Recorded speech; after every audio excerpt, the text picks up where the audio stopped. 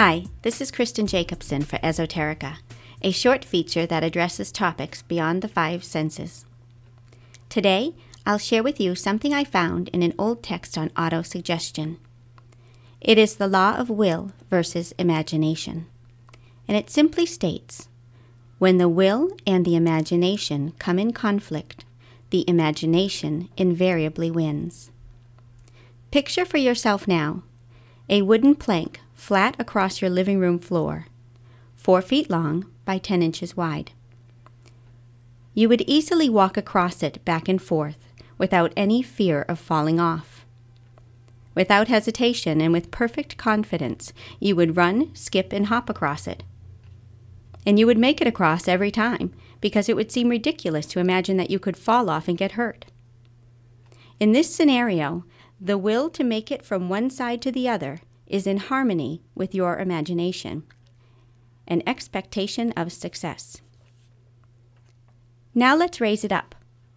Picture that same board, 4 feet long by 10 inches wide, across 2 10-story buildings. What would your chances be now of making it across? Same board, same distance, but suddenly the stakes are much higher. You could conceive of actually plummeting to your death, and unless you are a circus performer and accustomed to such amazing feats, and therefore unafraid, you would probably begin to imagine yourself falling. Though your will to make it across, and therefore to save your life, it would be strong, but even more powerful would be your imagination, fueled by your emotion of fear that you may fall, and it would likely cause that very thing to happen. In this scenario, the will to make it across is at odds with the imagination which sees you falling. And again, in the law of will versus imagination, the imagination invariably wins. Now let's apply this to your real life.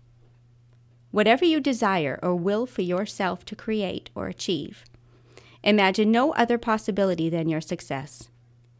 Entertain no other option in your mental image than for exactly what you desire.